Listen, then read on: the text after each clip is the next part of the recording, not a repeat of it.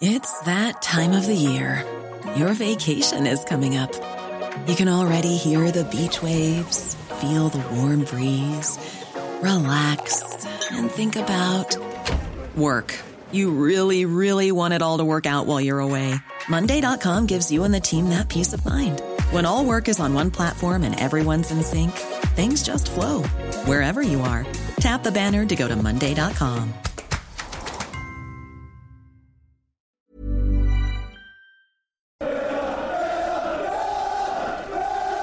Hello and welcome back to another edition of the Holtcast. Cole Pedham here, as always, and of course we're here to talk all things Aston Villa Football Club with a 2-1 away win at the Tottenham Hotspur Stadium. Of course, playing Spurs, that puts Villa up to fourth place. We are a top four club, the big four, every traditional six, whatever. We can now call Villa that even for 1 week. We might as well take the plaudits and enjoy it and rub some salt into those wounds of certain fan bases that we can think of and get annoyed by. But regardless of that, we're going to run through this one, look at the greater context of all things Villa, and just have a general chat. So join us for that. And of course, we do have Mr. Simon O'Regan and Dom Phillips alongside me as well. But just a bit of admin first and foremost, and I should do this more, and I always say this, and I do it probably once a month, but wherever you're listening to this, of course, be sure to share it around, like it, subscribe, whether it's Apple Podcast, Acast, Spotify, just wherever you're getting this podcast. It's always appreciated and all that good jazz. But nonetheless, enough with the admin. Simon, how's it going for you? It's not too bad, is it? I mean, I think I saw something early on today. Now, that's the first time around this stage of the season since 2009 that we've been back in the top four. And, I remember those days well. And it's just amazing to see what's happening at Villa at the moment. I said to you guys before we start recording that I was out in Cardiff last night feeling a little delicate, a little nervous about the game. But if you ever need a hangover cure and you don't have a bacon sandwich to hand, another Aston Villa win is always going to do the trick for you. Well, absolutely. It's now what here for a little Unai Emery stat. Of course, Aston Villa have earned 77 points in Unai Emery's first 38 games in charge, having just won only 44 points from the previous 38. So that's to put something in the context of magical Unai, Lord Unai, the son of Unai. I don't know how many prequels and sequels you can make out of that kind of meme, but regardless of that, of course, like I said, we do have Mr. Dom Phillips here as well. So Dom, how's it going for you, my friend? I'm good, Cole. All good, like Simon. Bit of hangover cure Villa for me today. And it worked a treat. Glad to hear it as for Simon. How are you? Oh, can't complain. Things go up, things go down. Life is life. But nonetheless, of course, Villa make you happy, and that's all that matters. And we were talking, of course, guys, pre-recording. It's just kind of odd to see Villa doing this well, especially for my vintage joining around the end of the McLeish start of the Lambert era. I haven't seen many nice things. And Dom, I know you're younger as well. So Simon is the elder statesman here, and he's seen, all the world wars and all that kind of conflict and had to live through some tough times. So we have to kind of put that in context and sympathy with him. But of course, all things Villa are coming up, all good and all Unai Emery, really. So let's dive into this one. And like I said, Aston Villa 2, Tottenham Hotspur 1. Of course, Giovanni Lo Celso scoring in the 22nd minute for Spurs. One was called off, of course, for Ollie Watkins, literally 30 seconds to a minute after that for being offside. We could debate that all day, but it's probably not worth it because we know that VAR is just utterly useless at this point in time and probably going forward. But nonetheless, of course, Douglas Luiz knocks one in neatly from a free kick for Pau Torres in extra time in the first half of play. A lovely finish there to make it 1-1. Of course, that man, Ollie Watkins, in the 61st minute from that man of late, Yuri Tillemans, to give Villa the lead. They held on. It could have been 3-3, literally 10 minutes into this game. Let's start there because I think maybe that's a good way to start this one. I mean, Dom, I don't know if you call it a kamikaze start for both teams, but that first 10 minutes was pretty mental, wasn't it? Yeah, it was. And initially I was quite nervous because it gave me memories of those Newcastle and Liverpool games from earlier in the season, and even Legia Warsaw to an extent. where early on we're just getting peppered and it looks shaky. And there are moments where, Martinez had a little fumble with Contra on the touchline. And I was thinking, little moments like that get you concerned as a fan. And you're thinking, given the results that we had early in this season that I talked about, as I said, like, you're beginning to wonder if today's just not going to be our day. And then, this game that was on, I don't know how you guys felt about this, but I felt while Spurs have been really good this season, they've had a couple of defeats. They've obviously got so many players missing today. I was like, we're never going to get a better chance to go to Tottenham and win this season at least. So I thought we'd be expected to win this game. And based on the way we started, I was concerned that it was going to turn out like another Newcastle-Liverpool game. But obviously, Pau Torres has that miss at the start for us. But then really it was just like Kulusevski hit the post, didn't he, for Spurs? There was a couple of them. And I was just thinking, this is going to be a long afternoon. But then I think the big difference was, and I think we'll probably talk about this a little bit more, but I think the big difference between the Newcastle and Liverpool games, and while this isn't much of an achievement, I just felt like we actually defended better, like defended the box better. I thought that Diego Carlos had quite a good game, made a number of good interceptions when they tried to cut the ball back, for example. I just thought while we conceded a lot of chances, we were a little bit lucky in some ways. I thought we actually defended better than we have done, which is encouraging because we changed the back four again and still looked like we could defend well. So I think it was a good decision by Emery to play Carlos. I thought he played really well. Yeah, absolutely. And Simon, I'll phrase this a little bit differently for you. Of course, Konza coming in at right back, Matty Cash playing further forward as I guess a prototypical winger, right midfielder, whatever you want to call it. What did you make of that kind of lineup change with Carlos coming in, Cash further up? I mean, we've seen that kind of experimented, I guess you could say, a few times. Of course, Cash scored twice earlier on in the league season, and everyone was ranting and raving for him to play in that position more. But I mean, to really hone in on him for just a moment, it definitely wasn't his day, probably on that pitch. You would say, is that a fair statement? Yeah, I'd say so. I mean, I think he could have scored after like 30 seconds, really. He completely mistimed his jump. And yeah, I don't really know how he managed to miss it. It was a really good ball in from Lucadine, I thought. In terms of the way that we actually lined up, I kind of was a little bit surprised if it was, say, that was 5 or 6 games ago when Spurs had a full team and they were right in the sort of flow of things. I would have understood that more, but the amount of injuries that they had in there, I was a little bit surprised because that's kind of more of a defensive move. I think you could probably say doing that. But then, the away form has been a bit patchy. I personally think it's kind of been a bit over exaggerated in terms of people think like we're horrific away. Like we've had a couple of poor results, obviously, and the heavy defeats at Newcastle on paper, like clearly doesn't look good, a 5-1 loss, but there's quite a few mitigating circumstances, I think, with that one. So yeah, I was kind of like a little bit surprised. And then the first half, I thought, we were really poor, but it was more poor actually on the ball. I mean, we didn't have much possession, but when we did get it, I thought the passing was really sloppy. And I thought the players were quite weak as well. They should have really expected Spurs to have come out pressing the way they did, because that's what they've done all season. So it seemed like we were taken a little bit by surprise, which I didn't really see happening. But I was sort of like chatting with my brother after the game. For all of Tottenham's possession in that first half, how many proper clear-cut chances did they actually create where they were onside? Like the majority of their really good chances in that first half, or good positions that they got into, the flag went up at the end of the move. Other than the Kulusevski one off the post. Other than that, I don't really remember in that first half and anything like properly clear cut. I think the doggy went through quite early and probably should have done better. They had one or two, but I thought we kind of defended reasonably well in the main. And their goal, for me, that doesn't take that deflection. That's going straight into Martinez's arms. It took a little nick for them to get their goal.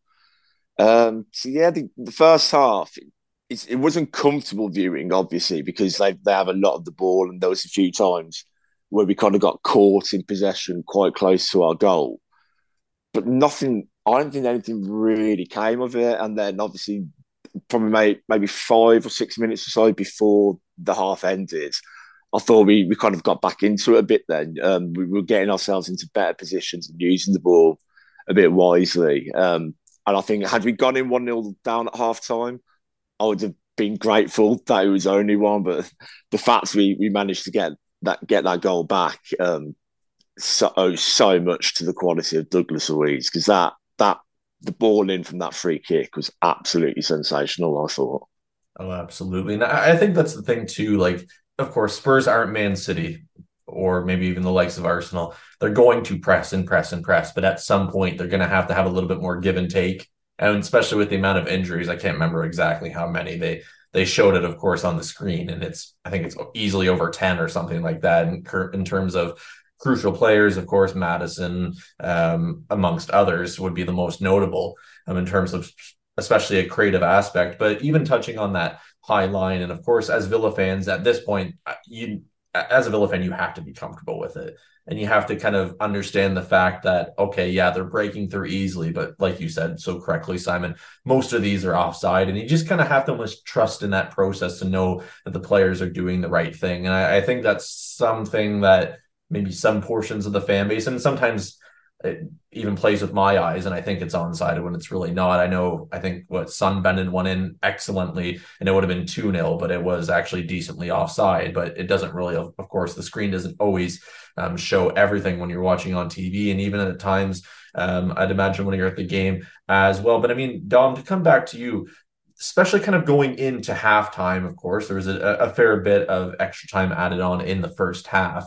I mean, of course, it was kind of interesting to see Unai Emery kind of take charge of that set piece, tell Dougie what to do. Of course, he has one of the best deliveries in the league, if not, in my opinion, of all world football at this moment in time. It's just unreal the way he's able to place things. I mean, just the precision, the confidence, kind of not to be essentially too stressed out, overthinking things, not essentially thinking, okay, I'll just knock this in, or I'll play it short, do whatever. Just to have that composure to step up and deliver accurately where exactly he needed to. And of course, Par Torres as well to convert on that. That's just, it's a massive boost going into halftime, isn't it?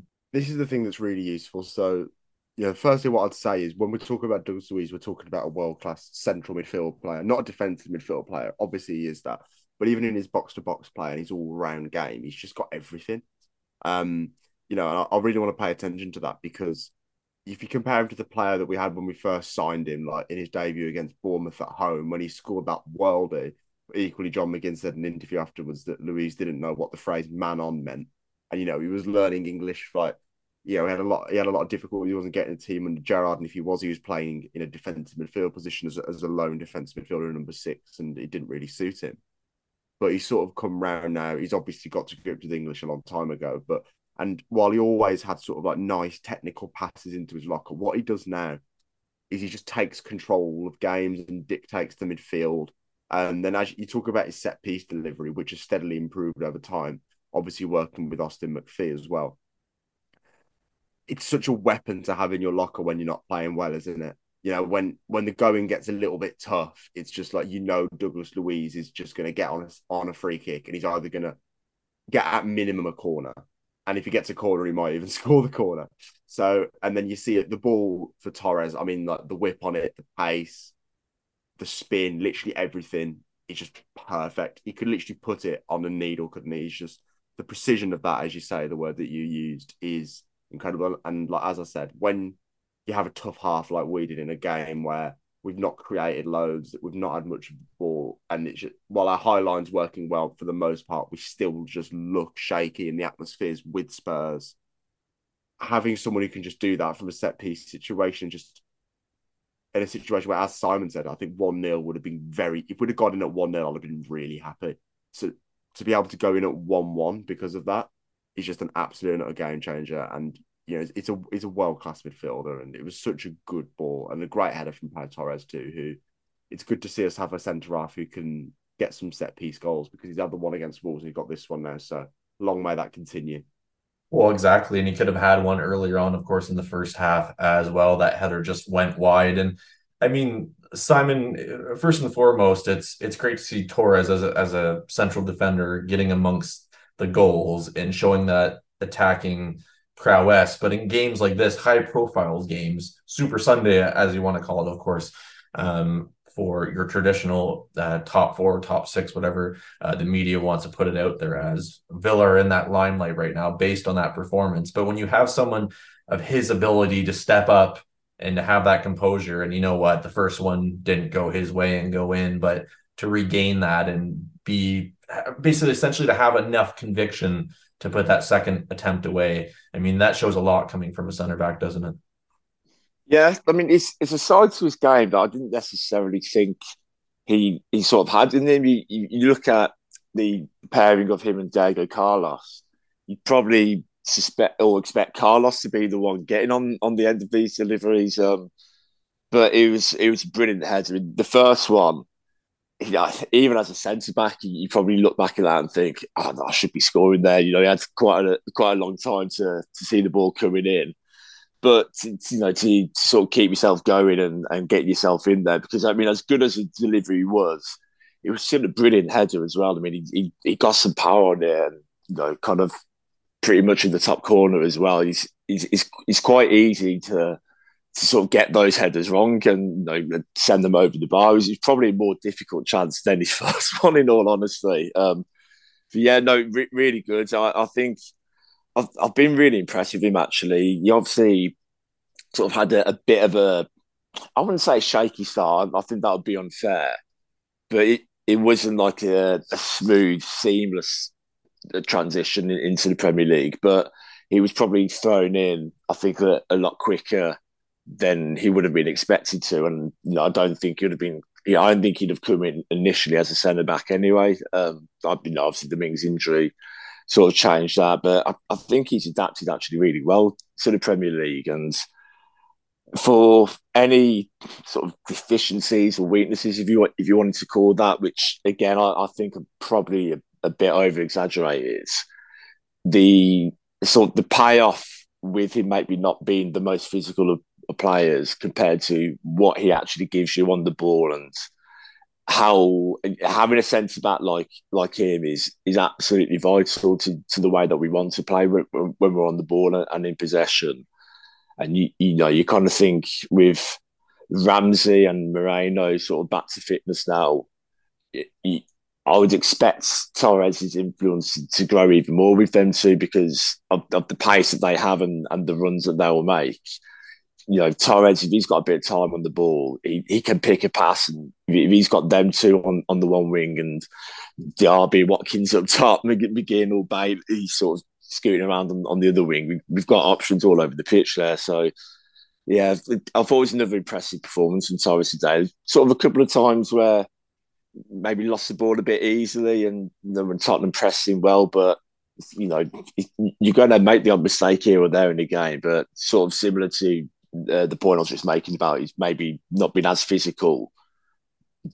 The weaknesses, if you wanted to call them that, for lack of a better word, are so minimal, I think, compared to the positive aspects of his game.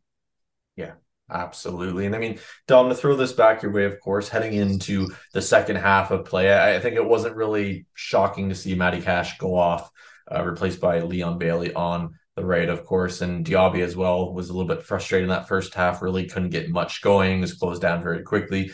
Yuri Tillemans comes on, and we'll speak about him now because I think it's so important, because you look at Yuri Tillemans in terms of his performances in Europe and now just starting to come within the league for Villa as well. Again, it's just another reason, of course, setting up this Watkins goal. And to be fair to Watkins, he still had plenty to do and have to have that conviction and composure to put it away to give Villa the lead and eventual win. But I mean, just speak about Yuri Tillemans. I mean, the man, when he's given the opportunity now, he's just showing up, and he's not only taking it, he's running away with it, isn't he? He is. He deserves massive plaudits. And I actually want to use that quickly before I talk about Tielemans to make a point about Diaby and the subs at halftime. So I think this is really interesting, right? So we talk about players adapting to the Premier League, and this is really relevant for Pau Torres as well. In that, if you call his start shaky, I think he's gradually developed since then. His adaptation has been in a linear sort of straight upwards way in terms of how he's improved, right? Tielemans in his first probably game or so, he looked okay, and then afterwards, he didn't look right at all. There was all the media getting on him a little bit, which was, I think, a little bit overblown. But his performance level definitely dipped, and now it's just rocketed up. And then Diaby, I think he's on a similar curve to Tielemans. I think that Diaby's going to explode. Obviously we talk about their halftime changes, which we'll get to more, but which are really, really good for Emery. Cash was pretty much walking on eggshells, and if he had committed one more foul, he would have gone. So you couldn't keep him on, and Diaby just had another off day. We just had a couple in the last few games, but as I say, I think he's gonna come through. But with Yuri Tielemans, obviously look at the team sheet. As we said, like it was, for some people it's a bit strange, like the whole Cash on the right wing thing, dropping Yuri Tielemans. But the thing is, I think Emery's done that in a number of recent away games. He did it at Forest, he did it at Wolves, and he did it at Burnley, the three that stick out in my head. And at Burnley, it did work. It worked brilliantly.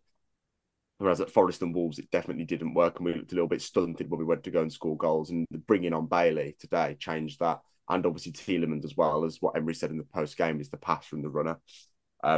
So that is what I'm trying to get at here is that I'm not sure how many more times we'll see Cash out on the wing, because I just don't think he offers that same kind of attacking dynamism that a Bailey or a Tielemans offer. Because, talking about Tielemans, as you asked, like he reminds me of Douglas Luiz in this, but a bit further forward, in that he just takes control of the ball. Whenever we're in the final third and Yuri Tielemans is playing in that attacking midfield role, which he looks so versatile as well, by the way, he always seems to be the player who wants the ball played into him so that then he can play the little assist to Watkins. That he has perfectly wasted passes. It's almost like Buendia, but I think he's probably even a better passer of the ball with his final ball and his final delivery for the setup. It's brilliant. It's really, really good. And to see him, come back from that criticism, which was over the top in my view, and prove that he's another player he should be starting. We've got probably 14 or 15 players who all have claimed to be starting. So the manager must have a bit of a headache. But yeah, he was fantastic. He's been fantastic all of the recent games. And I mean, with the suspension, we'll get into the suspension stuff, but I think he's definitely going to start next Sunday against Bournemouth now. And he deserves it because he's been fantastic recently. 100%. And I mean, Simon, I'll come back to you with this. I mean, you look at the likes of Tielemans, of course, Bailey coming off the bench. I think one big criticism that I can remember hearing from Tielemans at Leicester was a lot of their fans saying he doesn't have the pace or the legs and gasses out quickly, things like that, but he can come in so clutch. You look at Liam Bailey, of course, in his Villa career over a few seasons now, and it's been plagued with injuries and inconsistencies, and we all know that. We don't really have to beat that horse to, I guess, more than the 6 feet it's already under at this point in terms of that topic. But look at the rotation of how certain players are playing that have either been here for a while or just have really come in. It's fair to say, isn't it, that this rotation, even in small tactical tweaks when it's 1 or 2 a week or here and there, that's really benefiting those two in particular, but players just like that, isn't it? Because it's that freshness, it's knowing that you don't have to play every single week to maintain Villa's momentum right now. And I think if we even look back to the season where Villa finished, was it 11th? Not too long ago, a couple seasons ago. One of the biggest gripes then, of course, was depth and the frustration about injuries and, of course, not really being able to maintain that momentum. And that's kind of the biggest kind of, I guess, comparison I can make in terms of change in depth. It's just been so crucial that we've really kind of developed upon this path. I hope that makes sense at least. Yeah, I know what you mean. Yeah, I mean, that's the thing though with the squad that we've got and the options that we're bringing off the bench. I mean, today you bring in Bailey and Tielemans on at half time. You got Ramsey coming on as well. It's been able to change personnel in the starting lineup without dropping the quality. Which, if you want to be challenging at sort of the top end of the table and challenging for trophies, that's what you need. And we've kind of said that for years. It's got not rocket science, but it's one of those that it needs not just an adaptation from sort of players as well, but fans in some cases. I remember when I think we did the pod not long after Tielemans came in, and you saw like a lot of stuff online going off. Who's he going to replace, Salvador Luis or Kamara? And it's like it's not a case of you sign someone so someone immediately drops out. There's a lot of games, and obviously we're going into a period now where we play quite a few games in a short space of time.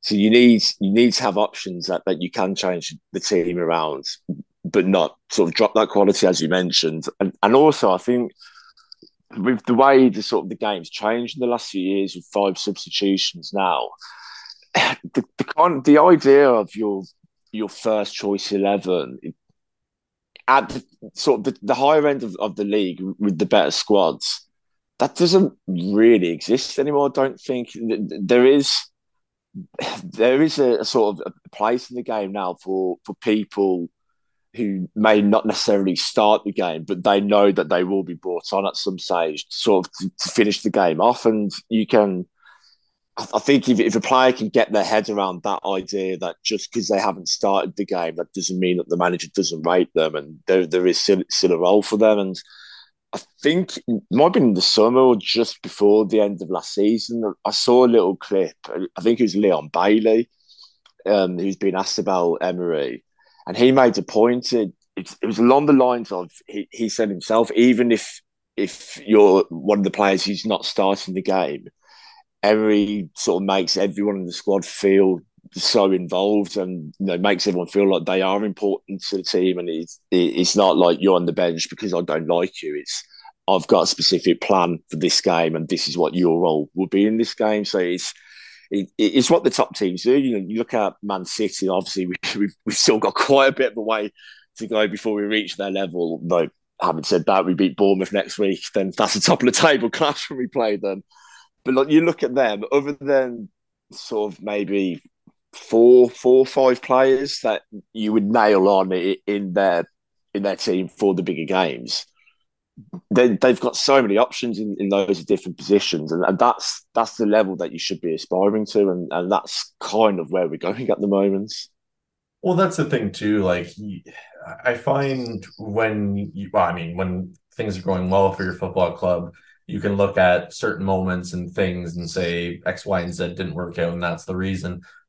But when you are where Villa are right now, sitting in the top 4, having a fantastic start to the season, I mean, you look at, for example, Dougie Luiz stepping up at a free kick and putting it on a dime. You look at Emi Martinez making those saves. It's the little moments that, of course, you can add a little bit of luck as well. Like we've kind of referenced, and everyone that's probably seen the game as well, we were fortunate at times in the first half as well not to concede more. But there's just so much going right. There's so much confidence within this team. I mean, Dom, it feels like at this rate, it's just never going to stop. I mean, am I wrong? One size fits all seemed like a good idea for clothes. Nice dress. It's a t-shirt. Until you tried it on. Same goes for your healthcare. That's why United Healthcare offers a variety of flexible, budget-friendly coverage for medical, vision, dental, and more. So whether you're between jobs, coming off a parent's plan, or even missed open enrollment, you can find the plan that fits you best. Find out more about United Healthcare coverage at uh1.com. That's uh1.com. Hiring for your small business? If you're not looking for professionals on LinkedIn, you're looking in the wrong place. That's like looking for your car keys in a fish tank. LinkedIn helps you hire professionals you can't find anywhere else, even those who aren't actively searching for a new job but might be open to the perfect role. In a given month, over 70% of LinkedIn users don't even visit other leading job sites. So start looking in the right place. With LinkedIn, you can hire professionals like a professional. Post your free job on linkedin.com/people today. I think you are wrong, because the calendar year unfortunately ended about a month's time, and I'm wishing that 2023 doesn't end. We were talking about it a little bit before the pod, weren't we? Like the whole 22 wins in the calendar year record, and he's managed 38 Prem games for us now. Emery has, and it's 77 points, which is an insane total. But you're right, and the thing is, results like today really do make you feel like we haven't just had a good start to the season. Like, this actually could just be something more consistent than that. And I think most Villa fans always felt that way. Like, we knew like this wasn't just a flash in the pan. Being fifth was never just a flash in the pan. But I think some neutrals did, some people in the media might have done as well. And I think those perceptions are starting to be eroded now because, I mean, again, results like today, I know that Tottenham have absences, but it's a tough place to go. And to have the character to make the adaptations mid-game, the substitutions, the tactical changes, come away with the win 2-1, you know, having not been at your best in some ways, but knowing that you've got players like Jacob Ramsey and Alex Moreno who, you know, we've been scoring so many goals, but they were two of our biggest attacking outlets under Emery last year, and they're coming back now, you know, and as Simon alluded to, the options that Pau Torres is going to have in possession now with them two is, well, I mean, it's frightening for others. I mean, I can't wait. so yeah, it's amazing. There's not really much that we can say. I feel like being a Villa fan at the moment and talking about the club on a podcast or in an article or whatever, it's just drowning in superlatives and just saying like, we're amazing, Emery's amazing, all of the players are brilliant, I love them all. But to be honest, it's just true. You know, we've endured some really tough times. We've had some brilliant times, obviously, in the past, but we've not had loads to cheer about for a while, really. And now we're building a team that are brilliant to watch under a manager that just gets it. He's a top manager and winning games and really bringing a sense of character and class and identity to this Villa team that make you really proud to be a supporter of them on the pitch. So long may it continue because this is just an incredible ride. Absolutely. And the one thing I find it humorous because it's not true, but you know that this football club is going in a very good direction when it seems like after every game now, a different player is being linked with United or Arsenal or something in the media for lazy journalism's sake to get a few clicks. And typically that's because they're doing very well and media thinks, of course, they shouldn't be at Villa if they're doing this well. But Unai Emery has proven again and again that Villa, I don't want to say they are the exception, but they are starting to set a standard. And that standard is that they have the potential to be comfortably a top six side, especially under him. I mean, let's see how long this goes. And maybe at the end of December, we'll be talking a little bit differently. But I think it's one of those things, too, as Villa fans, we have to enjoy it. Like we've said it a million times before. We did, of course, podcast during Project Restart when Villa stayed up, just said, just enjoy the summer, just enjoy us staying here. When we were 11th, we were all happy because it wasn't even anywhere near relegation. And we could just have that kind of a ho-hum kind of happy-go-lucky season. The next season, not so much. And then really since Unai Emery's come in, it's been a breath of fresh air. But here's a little bit of a quiz question for you two. What do the likes of Unai Emery and Brian Little have in common? There's one fact that I found, and what do you think it is? They both walk on water. I mean, I guess you could say that, but Tom, do you have any guesses? Is it? Sorry, I don't mean to. Is it like a stat, or you're not going to tell me? It's a stat. It's a stat. Is it away wins, something like that? So the only two Aston Villa managers to win back-to-back Premier League away games against Tottenham Hotspur are Brian Little and Unai Emery. I'm taking that. I'm claiming that. I'm claiming that. I would like to thank, of course, Villa Stato on Twitter for using that one. So thanks for the quiz question, Stato. It's always appreciated. But nonetheless, it's crazy to think because, I mean, you think how long ago that was and to consider it's taken that long to even match something like that. And you think of times against Spurs where we've come close and it just didn't come off, or times where we just got absolutely obliterated and didn't have a chance.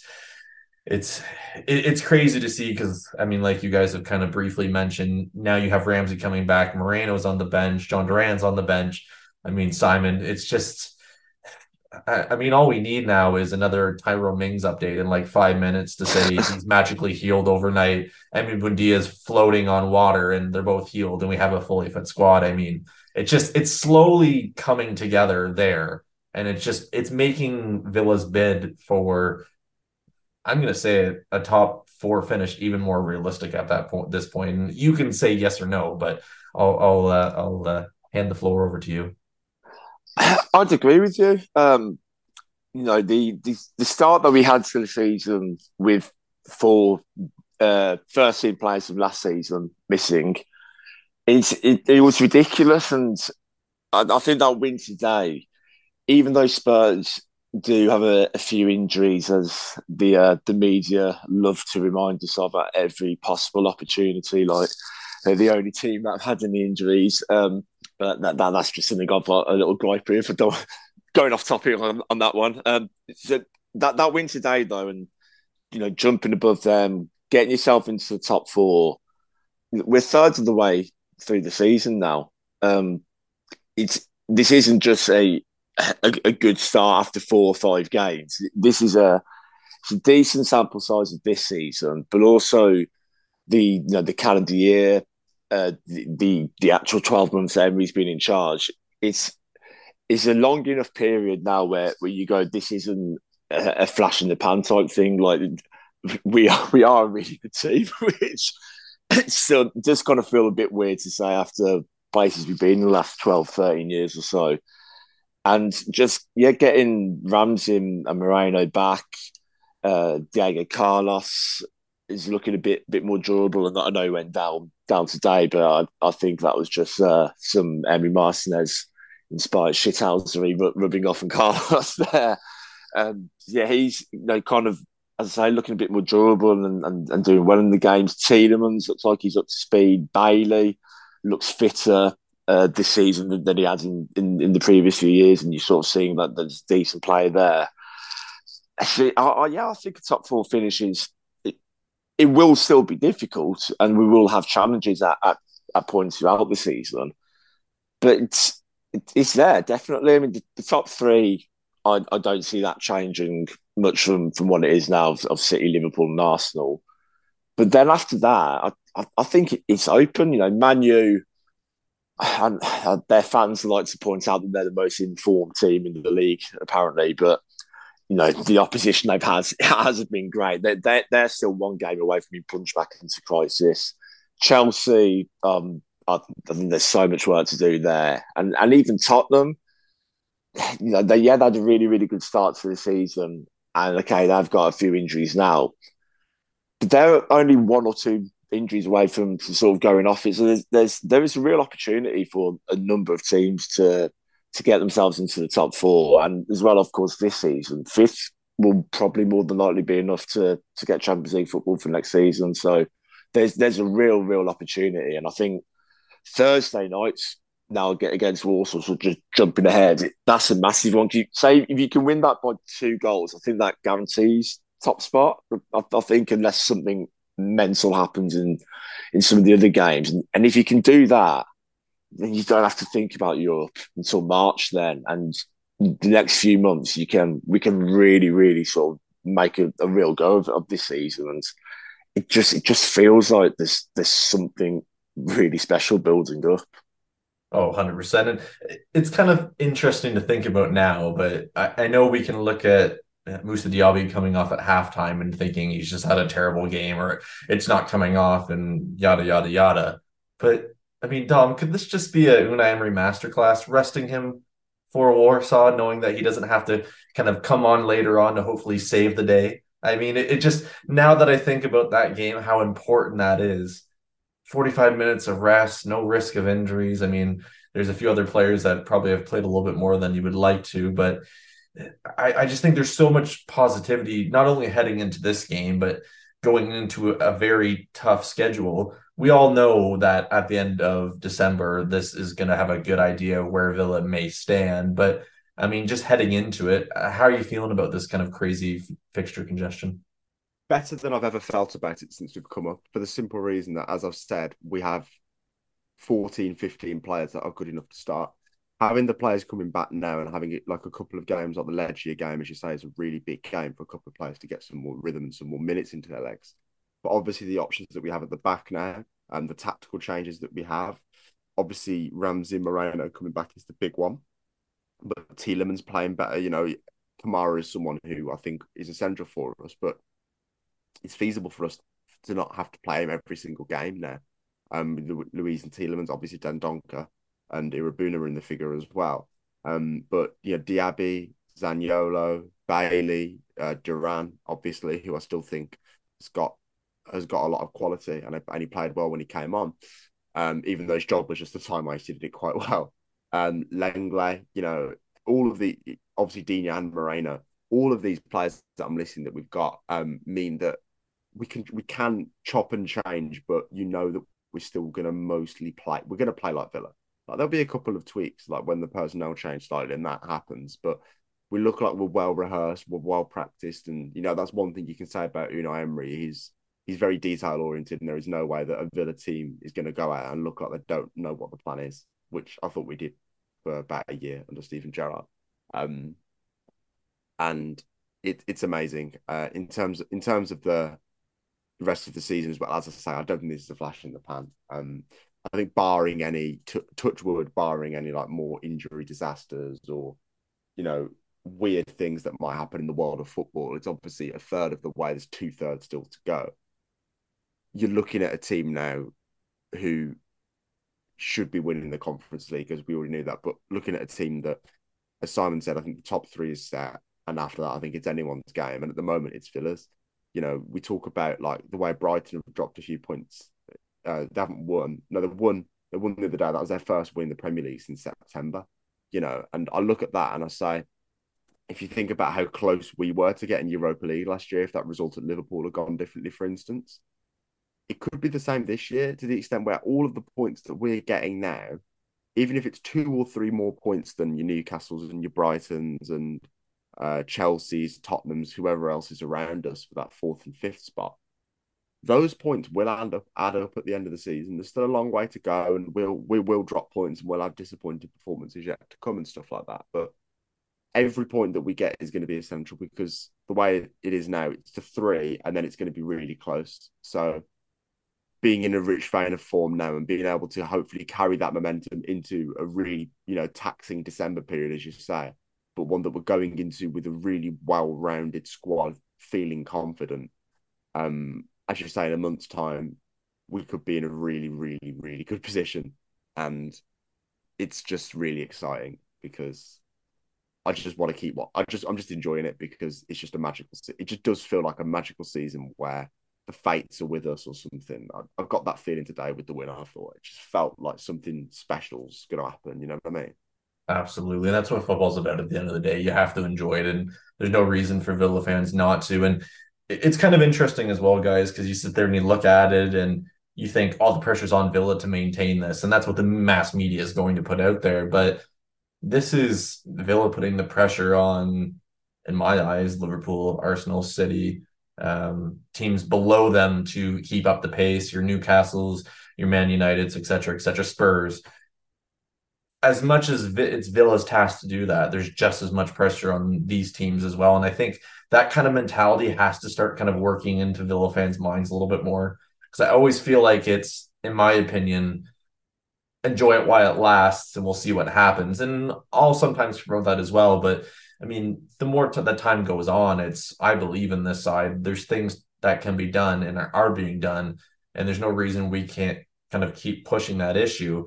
And it's kind of interesting when you look at the likes of City, who have, I think, Leipzig and then Spurs before they play us. And I think Arsenal have Lens and then Wolves, and then I think Luton before they play us. You can maybe write off the Luton one, fair enough. They still have to compete actively in the Champions League. Wolves have proven that they can challenge the very best this season in terms of probably the top 8, and kept it very, very close and got points off those sides. So I'm not writing off the Bournemouth game and say we're going to win that, because we know how Villa play against Bournemouth. I'm terrified, because for some reason it's just one of those things we can't figure out consistently. But there has to be a conversation at some point, Simon, going into post Bournemouth. And I don't want to put this out there as we're going to win and we sound arrogant, but in my mind, there's such a good opportunity there to push even further up, even if it's for a week.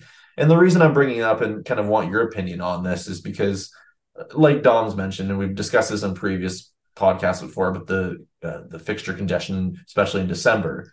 But it's so crucial to kind of take points heading into this before it gets kind of too crazy, because we know there might be a lull. There's a lull for the best teams, but it has to be kind of about managing those games and maximizing the opportunity, isn't it? I know that's obvious to say, but I think it's worth discussing.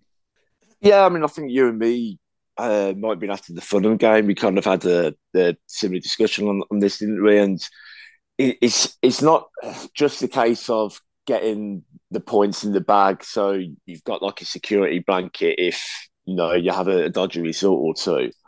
But it's going into that double header, especially against City and Arsenal, in a really good run of form as well, and with real good confidence. Bournemouth next week. Yeah, you can't go into that sort of thinking it's a given that you're going to go and win there, but it's a game that I would expect us to go and win. Whether we do or not, we'll wait and see. Because I expect us to go and beat Forest as well, and we know what happened there. So it's our given. You can't just dismiss it. But if you can go and win that, like I said earlier, then that Man City game, it becomes a top of the table clash where there's kind of no pressure on Villa. I think from the outside, obviously in those games, and even in terms of mounting a challenge for a top four, top five, I don't know how much pressure we'll have put on us from sort of outside sources, because I get the feeling that sort of a lot of the pundits in the media still don't really know much about us or follow us too closely, and will just expect us to fall away. But the pressure is already there from the manager. Emery from day one demands excellence from these players, demands improvement constantly. So, they're already getting that, and they're already showing that they're able to cope with demands like that. So it's a period where, there's a lot of games, and they're not all going to be perfect. There is, going to likely be at least one, if not two, maybe even three slip-ups along the way in this run in December. But also, you kind of, for me, I'm going into there with excitement. It shouldn't be a period, I think, going into it with any nerves. Look what we've done already this season. We've had an excellent start to the year. Our home record is ridiculous, as we've talked about on many occasions. And that double header against City and Arsenal, I think I said to you after that Fulham game, I'm not necessarily saying that we'll win either of those games, but I genuinely don't think that we will lose both. I think we will pick up something in at least one of those games, if not both. This Man City is a tough game, but they're there to be gone at. Chelsea put four past them. Obviously, they conceded four as well because you open yourself up, and City are a really, really good team. But you're going into that game probably the best chance in the last 10 years that we'll have had of beating Man City, going into in terms of the confidence and the ability that we've got. There's a real opportunity for us, and if you can get that win against Bournemouth next week as well, it puts you in such a good position. It's a Wednesday night, isn't it? So the crowd would be absolutely on fire going into that game, especially if you get that win against Bournemouth and a good result on Thursday. So it's a period to look forward to for me. Well, yeah, I mean, Dom, just come to you quickly. I mean, it's kind of interesting because especially the way the media puts it, and maybe other fan groups will put it, anytime Villa has traditionally played the likes of City, Arsenal, it's, oh, you know what? They'll pose the question in a very soft tone spoken way of, oh, well, maybe Villa will surprise them. Almost just kind of put a little kind of cute touch to give, I don't know, some kind of fake optimism, or put the question out there. That way, if it does somehow happen, then they have something to really go off of as saying they're almost right or something. But regardless of that, it's interesting because this is Villa putting pressure on them from the sense that if they drop points to us, it's benefiting us. And it's not benefiting us in the mid-table, lower half, just to stay up. It's benefiting us to compete with them. And I think, you know what, the likes of City with Pep or Arsenal with Arteta, they might say it's no big deal or whatever, but behind closed doors, and not to even focus on that, but just to precipice kind of the whole month ahead or so, going against teams like that, they can say whatever in the public, but they're going to be saying behind closed doors that there is pressure and there is much higher expectations against Villa. And that's only a good thing, isn't it? Yeah, because it works both ways, doesn't it? We view these as a big game for us now because everything that they do matters to us, and it's vice versa. Everything that we do matters to them. Whether we end up where we are now, or we fall off, or whatever happens, right now we matter to them. Right now we're in that race, and that's the way these top teams think. In terms of like the attitude and approach for the two games, I'm going to put a very Villa, very biased spin on this, but why not? I look at the Arsenal game last year. We should have won that game, the 4-2 game. We should have won that game. Like we had some, Arsenal second half were really good, but I felt like given the way we got into the lead, we should have ended up winning that game from where we were. And the Man City game, we've always, since that like 5-6-0, whatever it was, we've always played well against City at home. We got a draw, didn't we? Think Bailey scored, or we narrowly lose. We look good, and it's often in a night game as well. And I just think we're due a win against them because we haven't won against them obviously since we come up. Famously, the one where they won the league on the last day sticks out in memory. And I look at the Arsenal game and I think we've improved since then massively. And if I'm being completely honest, I don't think Arsenal have improved since then. I know that they've started the season well in terms of points, but in terms of their performances, people talk about United being on a good run. Yeah, but if you're watching them, I don't think they're playing very well. Both in the Champions League and domestically. So, to be biased for a minute and put a bit of a spin on it, I would genuinely say that I think we're in better positions for those games than we ever have been. And we're due a couple of good performances. We're coming into it in the best position we could possibly come in for it. So why not? Under Emery, I think, the sky's the limit. We can beat these teams. We can compete with these teams in leagues. We can compete with these teams in cup competitions.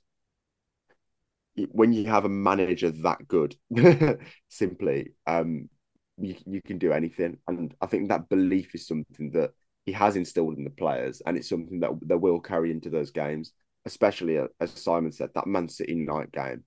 Oh, that is going to be something, that atmosphere, isn't it? It's going to be amazing. And we're going to look at that as a real opportunity to say to those people who haven't got onto the Villa bandwagon yet, why aren't you? This is our chance to sort of prove that we can get in this top four, and why not? Because the way we're playing and the results that we're getting, and the improvements that we're making, and the lessons that we're learning, and the journey that we're going on, feels like we're only going in one direction. That's up. So I can't wait for those games, to be honest. Now, I used to dread them, but now I can't wait because I just get the feeling we're going to win, man. Well, these are the "do you want to bet against us" moments, I guess you could put that kind of phrase out there. And for me, like I've kind of said before, you can say just enjoy it and see what happens, and that's true. But honestly, heading into this month, and I wasn't even feeling this way pre-Fulham, but it's okay to go into these games in this fixture run that's so crazy and have expectations now. And I'm fully on board with it because I know Unai Emery will so excellently kind of brush it off and kind of say from his perspective with the players, he's expecting maybe to, I don't know, maybe not the degree that fans are expecting or hoping for. But behind closed doors, it's probably a little bit more different because, of course, he demands excellence, and that's very much obvious.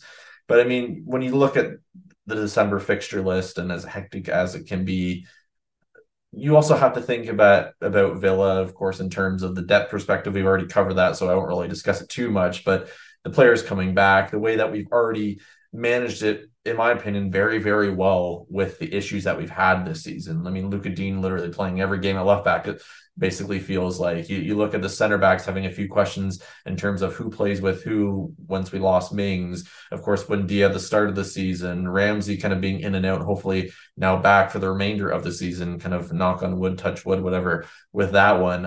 I think there's been so many controversies off the pitch in terms of injuries, and we battled through that. And I just feel like heading into all these games, there's every reason that Villa go into it with full optimism and full belief that they can pull something out. Whether it happens or not, like I said, is a different thing. But nonetheless, I think that is a good way to leave this one, of course. And just to have everyone a little bit more admin here at the end, I know it's going to be crazy. Villa, it feels like they're going to play every 3 or 4 days here for the next month or so. So, of course, as a podcast, we will do our very best to have as many games covered right after, at least the kind of going into the next morning to get content out there. If not, we'll group some games together. We'll make more of a summary. We'll do our very best. So I just want to put that note out there, and I'll mention that kind of more so heading in probably to the start of December post Warsaw on the Thursday, maybe after a Friday pod, you guys will hear that. But nonetheless, I hope everyone enjoys this one and has listened. Of course, share it around, show your support, tweet us, message on Facebook to let us know you've gotten this far. It's always appreciated. I had one guy, and if he's listening, I do apologize, I can't remember his name, reach out on LinkedIn and share how much he enjoyed the podcast, and he listened to the full Fulham one because he mentioned something that happened at the very end. So it's always good to hear that support. But of course, thank you to Mr. Simon O'Regan for joining me, and Mr. Dom Phillips too. You can find, of course, Simon on Twitter at Cy O'Regan. Dom's is Dom Phillips O2. Of course, you can tweet me at Talk Aston Villa as well. Tweet the team at 7500 Holt. Email the podcast, holtcast@gmail.com. And of course, check out the website, www.7500holt.sbnation.com. And if you want to have anything written content-wise sent over there, of course, you can, of course, email us 7500holtmain@gmail.com as well. But anyways, we'll leave it there. We should be back after the Walsall game. But anyways, like I said, just enjoy it. Villa are absolutely brilliant, and hopefully more Villa goodness awaits us. But yeah, we'll leave it there. And don't forget, up the Villa. We're going up. We're going up.